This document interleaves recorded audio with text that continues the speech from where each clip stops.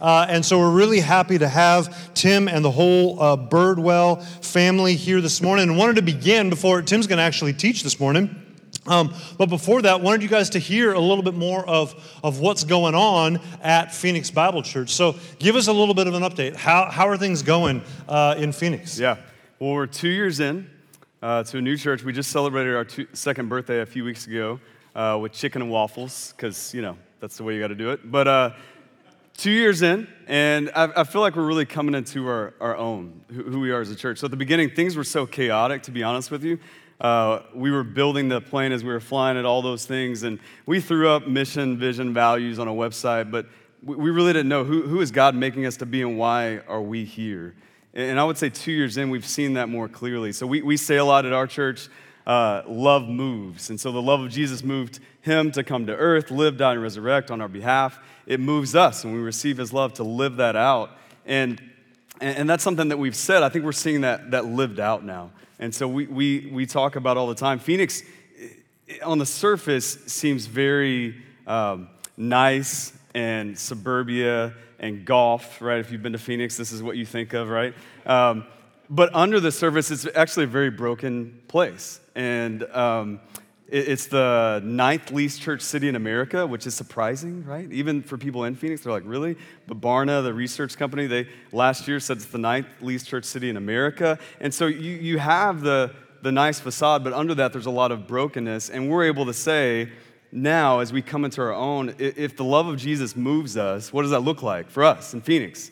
And if you live in Phoenix for any amount of time, just like everywhere, but more so in Phoenix, there are two things that stand out, and those two things are convenience and consumerism. You see it everywhere you go, and you see it honestly seep into churches. And so we're downtown in the heart of the urban core of Phoenix, and we've just said, hey, if we can do what God's called us to do, that we would see the love of Jesus move people from convenience and consumerism to connection and contributing in the local church. And what's amazing to see, I think 2 years in, is that's not just on our website, right? That's not just a cute phrase we say that has all C's, right? It's something we're seeing lived out, and people begin to repeat that language in our church, and they're like, yeah, that's why my job is so difficult, because of the convenience and the consumerism.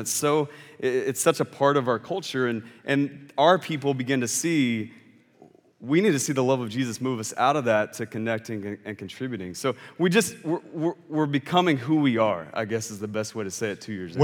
Where are you at in town? Tell us a little bit about that. Yeah, so downtown Phoenix, we're on one of the most trafficked streets in downtown Phoenix, 7th Street.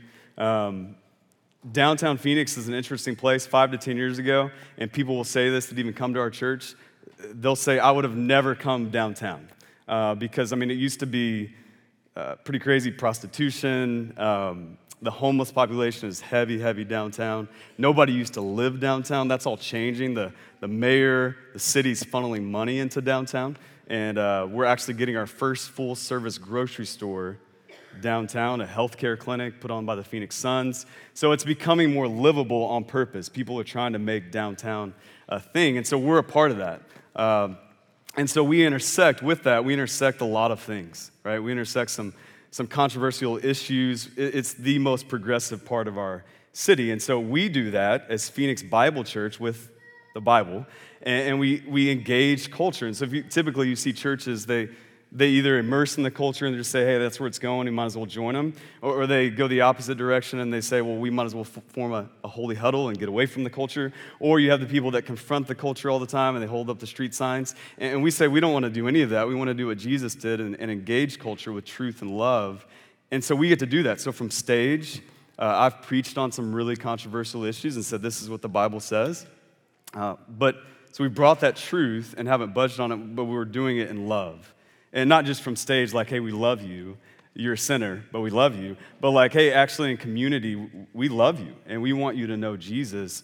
And so I think that's rare. Not that we're the only ones who do that downtown, but that expression of the church is rare and unique. And I think that's why God's called us here. And there aren't really, when I was there aren't really a ton of churches downtown in general, right? There's a few, but not a lot, right? There's a few, and there's not because, again, the perception is, in the last 10 years, well, not many people live there. Yeah, so it's kind of a new opportunity in a sense. It's definitely. They got a Chick-fil-A, and so that changed everything, really. Changed everything for us too up here, brother. Yeah. Yeah, it's good stuff. How can we be praying for you?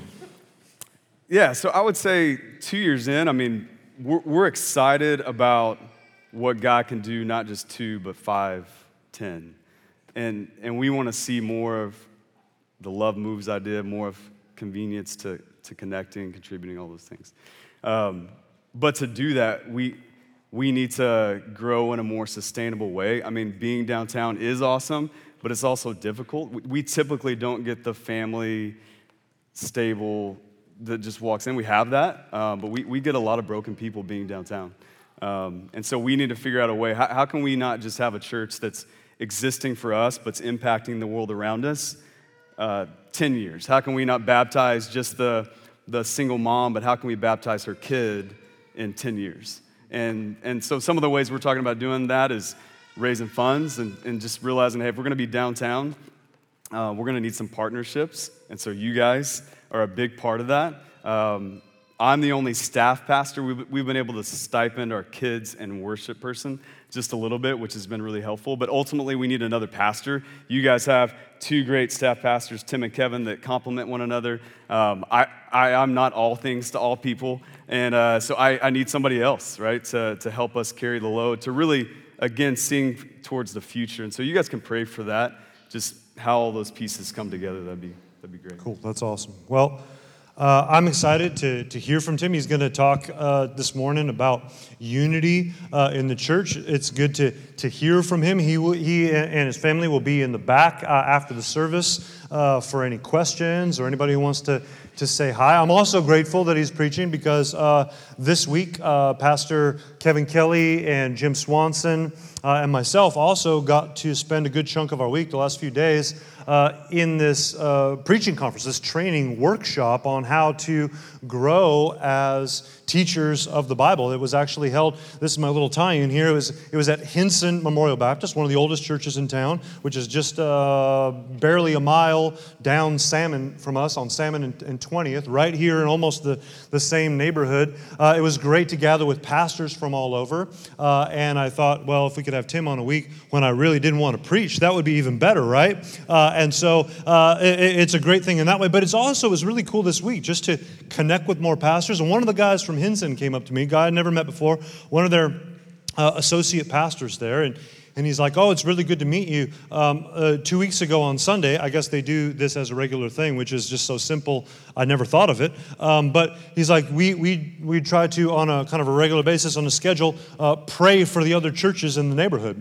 And so he's like, I prayed for you, and I prayed for your church, and really encouraged about what's going on there. And so there's something cool, just from my perspective, really encouraging, where we got to gather together with pastors from all over the area. There's other pastors in the neighborhood praying for one another in our ministries. We get to catch up with Tim and the Birdwells and hear more about Phoenix Bible Church. This is the church, capital C, the people of God in action, and we're just one small local kind of outworking, small outpost of His people. And it's just an amazing thing to both be a part of a local church as well as to connect to other aspects of His church, all across the city and beyond. So I'm going to pray for Tim, and then he is going to open up the Bible and teach some this morning. So let's pray. Father, we just praise you, as we always do, for this time together, and we just thank you for what you're doing in and around Tim and his family and Phoenix Bible Church. We thank you for how you have sustained them, how you have grown them, how you have matured them, how you have brought them through challenging beginnings, not exactly the same story as ours, but still hard times, abrupt transitions that we know don't always, the churches don't always survive that, and yet beyond surviving, we're seeing them flourish in Phoenix. We're seeing people come to know you more deeply, new people come to meet you for the first time, and we just praise you for that. We just ask that you would continue to use Tim. Ask that you continue to bless and sustain and grow their church. Ask that you would continue to provide the resources that they need financially, as well as more leaders to help share the load in a church that is made up of so many younger people.